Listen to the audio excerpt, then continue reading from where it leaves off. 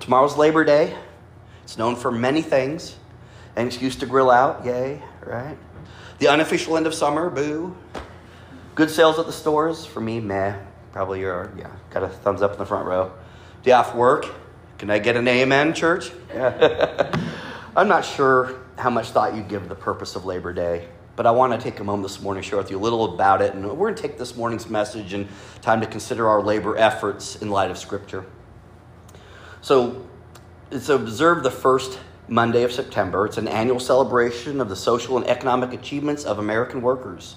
And it was established to honor and recognize the American labor movement and the works and contribution of laborers to the development and achievements of the United States. So all that stuff that the people who work and do stuff have contributed, whether it was the industrialization or advancements and all that stuff. And this holiday is rooted in the 19th century, so it's been around a long time when labor activists pushed for a federal holiday to recognize the contributions of the workers, and that America's strength and prosperity and well-being, especially at that time, was a direct result of all the efforts of all the people working hard. Now, this isn't just an American holiday. Canada, they have Labor Day. They spell it wrong, Labour. I can say that because my mom's Canadian, so I feel like I'm not hurting anybody's feelings. But they have Labor Day, and it's also celebrated the first Monday in September.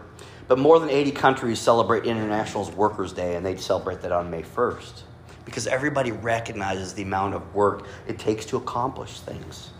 And then holiday may provide rest for us all, but its purpose was to give pause and to honor the efforts which helped bring about many advancements and achievements from which all of us have benefited. The reality is that very few things happen without some work being done. Now, it's true, God does provide for us in miraculous ways, and sometimes without us doing much more than simply trusting in Him to take care of us. He's fantastic at that. But there are also countless times in Scripture, and still today, where He requires us to do some amount of work. Fortunately, we don't have to guess about these things, what we should work at or what we should work for. He'll guide our lives when we're in tune, when we seek Him, His purpose. We don't have to worry that our efforts will go without results or go unrecognized, because our motive is to do the work that He's called us to do and equipped us to do. And when we do that, we will get the results because God will get His way. And we will be recognized by Him if by no one else. And we also don't have to wonder if we have to work incessantly, right? If there's a moving target, if there's no hope of any breaks or rest or times to restore our strength. You see, God has a perfect plan for you and your labor. So I've titled this morning's message, 6 Days You Shall Labor. And it's in reference to the fourth commandment regarding the Sabbath. I love that picture. I was trying to find some tools, and I came across that, and that just captured fun, right? No one seems like labor when you got those kind of tools. 3 weeks ago, we talked about the Sabbath during a message I titled, Keeping It Holy. And we understood the biblical definition and direction of this commandment is ceasing work. God claimed the seventh day as the Sabbath, not because He was tired or weary, but because the work that He needed to accomplish in creation was done. He could cease. He could rest from that work. God built rest and revitalization into His plan for our lives, and also instructs us to honor the day of rest and ceasing, to keep it holy, to set it apart from the other days. This week we're going to look at the other side of this equation and see what the Bible says about our labor efforts. Throughout Scripture, labor and work is used in a way that is contrary to how we might think of it, right? We consider work this obligatory drudgery that is necessary to provoke or to provide for the financial needs for our family. And I often make this joke. I don't need to work because I don't need the money. But the people I owe, they need it bad because they send me letters and call me all the time asking for it. So I work for them. But listen to how the author of the First Testament book of Ecclesiastes views works. Ecclesiastes 2:24. This is from the New Living Translation. It says, "So I decided there is nothing better than to enjoy food and drink and to find satisfaction in work." Find satisfaction in work. Then I realized that these pleasures, including satisfaction in work, are from the hand of God.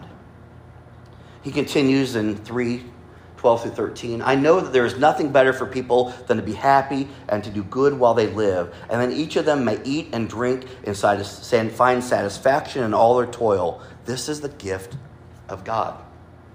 Now there's some metaphorical representatives in eat, drink, and and to do good, right? So, and to work. So it's not just literally eating and drinking makes you happy.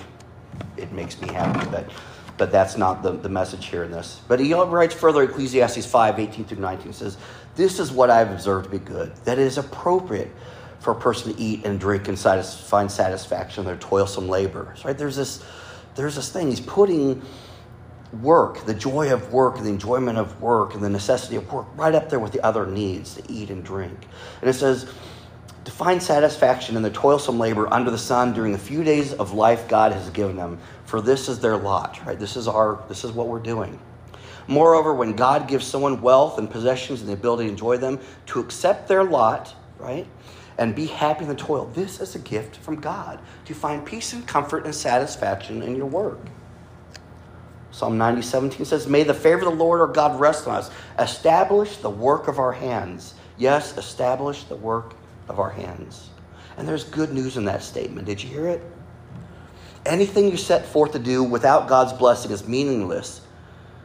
But the good news is anything you put forth that God has established for you to do, He will make happen. We will be a success. Ask for discernment and don't hesitate to ask for His blessing over your work. Any kind of work. It doesn't have to be missionary work, right? Certainly we think, oh, Lord, bless me as I go out and try to save people's souls. But any work. Hey, I'm going to work today and I'm going to be working on this process or this job or this, whatever it is, or it's a hobby. That's work. Lord, would you bless me in this? Would you make it valuable and productive and something good come of it? And let me enjoy it, because that's how you designed it to be. So ask God to guide your efforts, invite Him to use them for His good purposes. When you do this, Proverbs 16:3 tells us that when we commit our work to the Lord, you will be met with His promise that your plans will be established. Some translations of this passage say that your plans will succeed. Now that's good, right? But the best way to guarantee that your plans will succeed doesn't end with asking God, hey, Lord, can you work this out so it works? But to make sure your plans are in alignment with His. That's signing up to being on the winning team, right? If you're struggling in a situation or don't know how you will ever find your way through a difficult place, just surrender. And I don't mean give up. I mean give it over. All of it. Give it to God. Make a promise to Him that you'll work to see it through to the end. I will make that commitment to work, God. And make a promise to Him that you will work to see it through to the end, and He will lay a path down for you through it. Do you want to know what's really cool about that? This is what excites me. He'll be right there the entire time.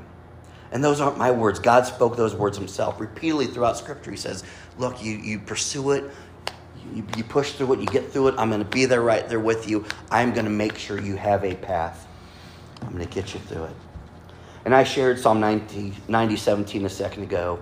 May the favor of the Lord or God rest on us, establish the work of our hands.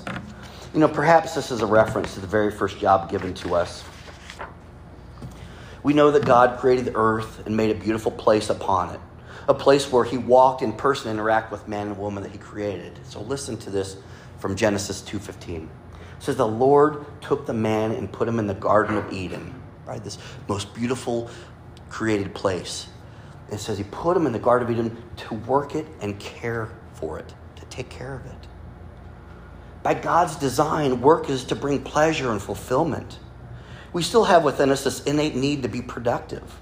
Unfortunately, we have to battle the worldly view of work as a necessary evil or something that we will commit to just enough to get by or to stay out of trouble. But that is not the way that God wired us to live. He designs us to find joy and satisfaction in the work we perform, whatever that work may be. 2 Timothy 2:6 states that it is the hardworking farmer who ought to have the first share of the crops. Now that makes sense, right? It does. Those who work hard and put in the effort deserve to be rewarded. They have earned it. From a kingdom perspective, that's true. But is that the way the world works? No, not necessarily. So how do you feel when there's unfairness and other discouragements? With a kingdom perspective, that is only obtained through knowing the Lord of the kingdom Himself, right? The people that seem to get ahead despite not doing things right or following the rules or all this stuff. yet they find worldly success. See how you battle that. Well, like I said, you have this perspective that is greater than the world, and that perspective comes from knowing God. See, God provides both wisdom and instruction to help us live that he calls an abundant life and to stave off discouragement and deceit. Listen to the guidance of Colossians 2:23 through 22. It says, whatever you do, work heartily as for the Lord and not for men. Now that's a kingdom perspective put in practice. Don't view it as working for so-and-so, my boss, but for working for the Lord. Knowing that from the Lord you will receive the inheritance as reward. You are serving the Lord Christ. Notice it says, knowing that you will receive. It does not say, so that you will receive. We work diligently and faithfully because it is the right thing to do. The blessing is the bonus. It's not the motivation for the Christian. You see, no matter what you do, you're using the gifts that God gave you. If you've got air in your lungs, strength in your muscles, and you're out there doing something, whatever it is, you're being a good steward of that gift. So whatever the job, the task, the project, the hobby, you can do it because God enabled you to do so. You have the health, the strength, the intelligence, and the talent. It's the development of the attitude that we're responsible for, and that's not necessarily a good thing. But when you put your talents to good use, you are showing God that you love him, you worship, you trust him. God, I love your design for my life. I'm going to put these things to good use in the world. And you may be proving to God himself that you love and worship him, but you're also demonstrating to those around you those same things. It's not about showing off, like, look what I can do and look what a good, noble employee I am. It's about being a good steward. That's the example you're setting.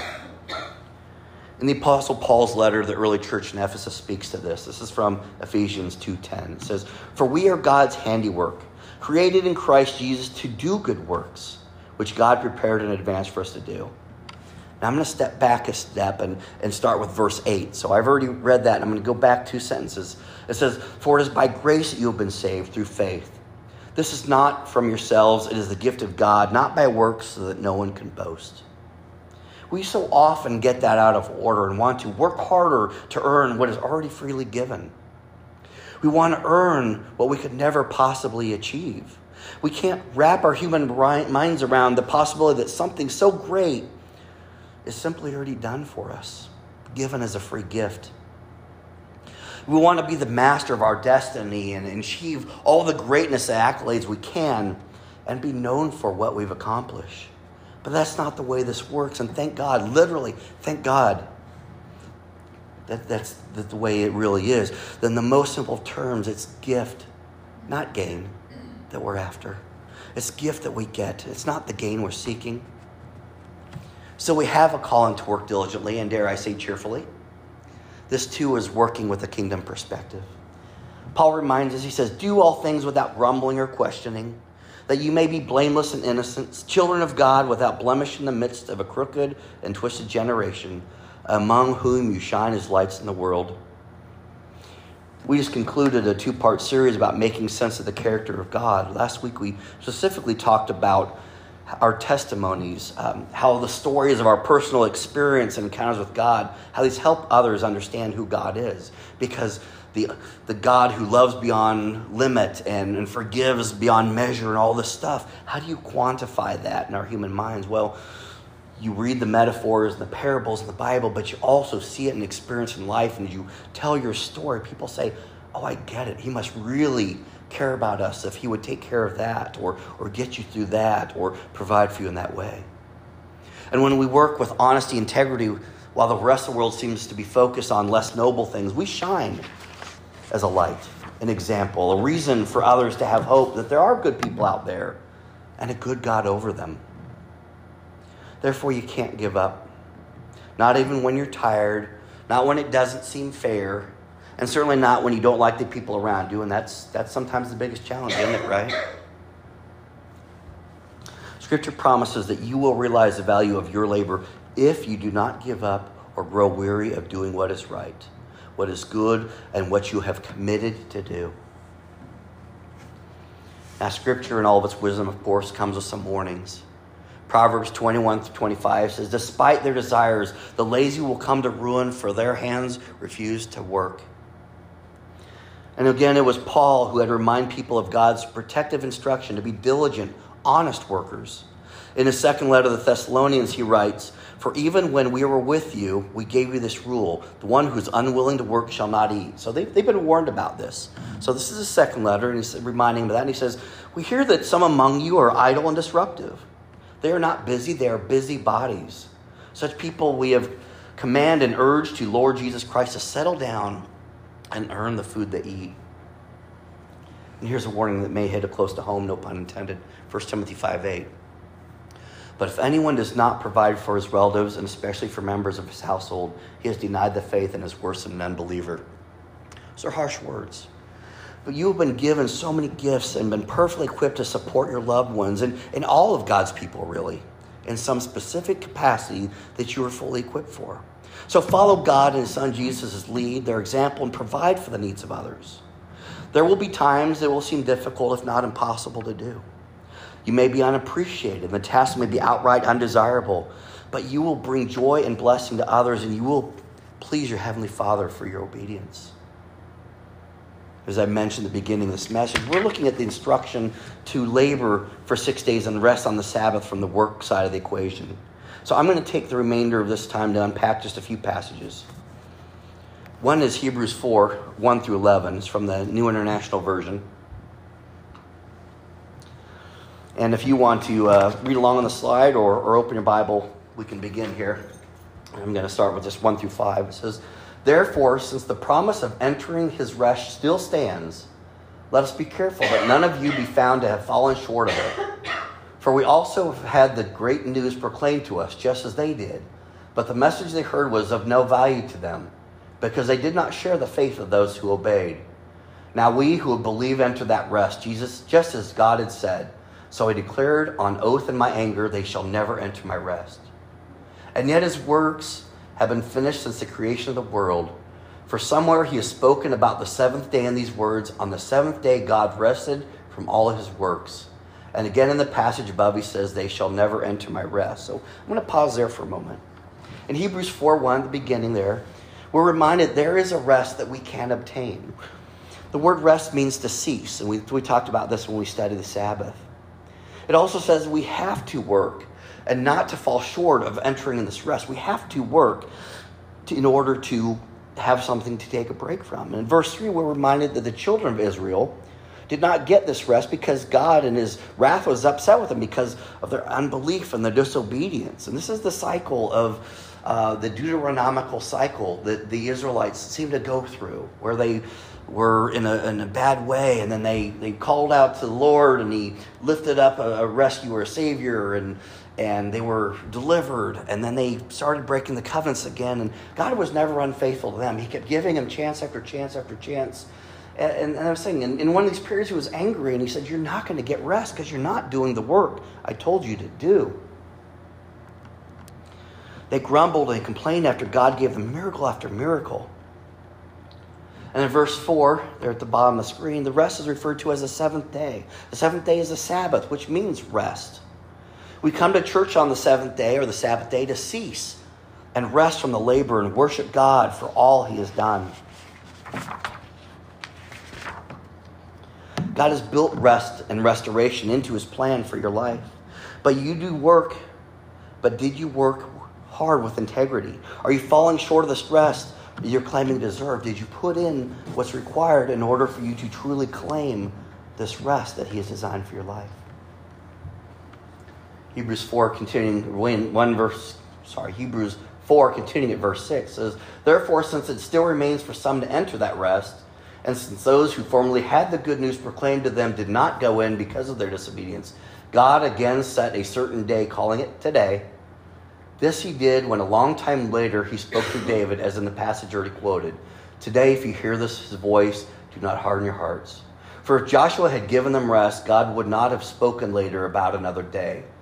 And this is where it gets good. In verse 9, "There remains then a Sabbath rest for the people of God. For anyone who enters God's rest also rests from their works, just as God did from his. Let us therefore make every effort to enter that rest, so that no one will perish by following their example of disobedience." We see that Paul tells us their provision remains for rest. The rest or ceasing from work is there for us, but we must labor to enter into it. Think of this way. How can you stop doing something that you weren't doing in the first place? Verse 10, for anyone who enters God's rest also rests from their works, just as God did from his. God did this in the book of Genesis. After creating the world in 6 days, to get his rest, we must cease from our works. And finally, in verse 11, Paul tells us to labor to enter into the rest. It is important for God's purpose and the mission of the church that we all work accordingly to the ministry of Jesus. The second passage is much shorter. One more. 1 Corinthians 15:58. The subtitle is Laboring in God's Work. Now, when we think about work, we think about our jobs. And yes, God tells us to be faithful employees and hard workers, whatever that job may be. But sometimes we have to labor to do God's work in the world. And that might call us to do something that's hard or uncomfortable or undesirable, or might put us in a position, certainly the days of the disciples and apostles, where they'd be persecuted for the work they were doing for the Lord. But look at this verse, and I'm going to read it from two versions. First the NIV and then the New Living Translation. It says, "Therefore, my dear brothers and sisters, stand firm. Let nothing move you. Always give yourselves fully to the work of the Lord, because you know that your labor in the Lord is not in vain." It's not in vain. The New Living Translation, "So, my dear brothers and sisters, be strong and immovable." So similar language. "Always work enthusiastically for the Lord, for you know that nothing you do for the Lord is ever useless." Always firmly believe that living a Christian life will result in a current life that delights God and an eternal life in heaven with Jesus. That's our goal.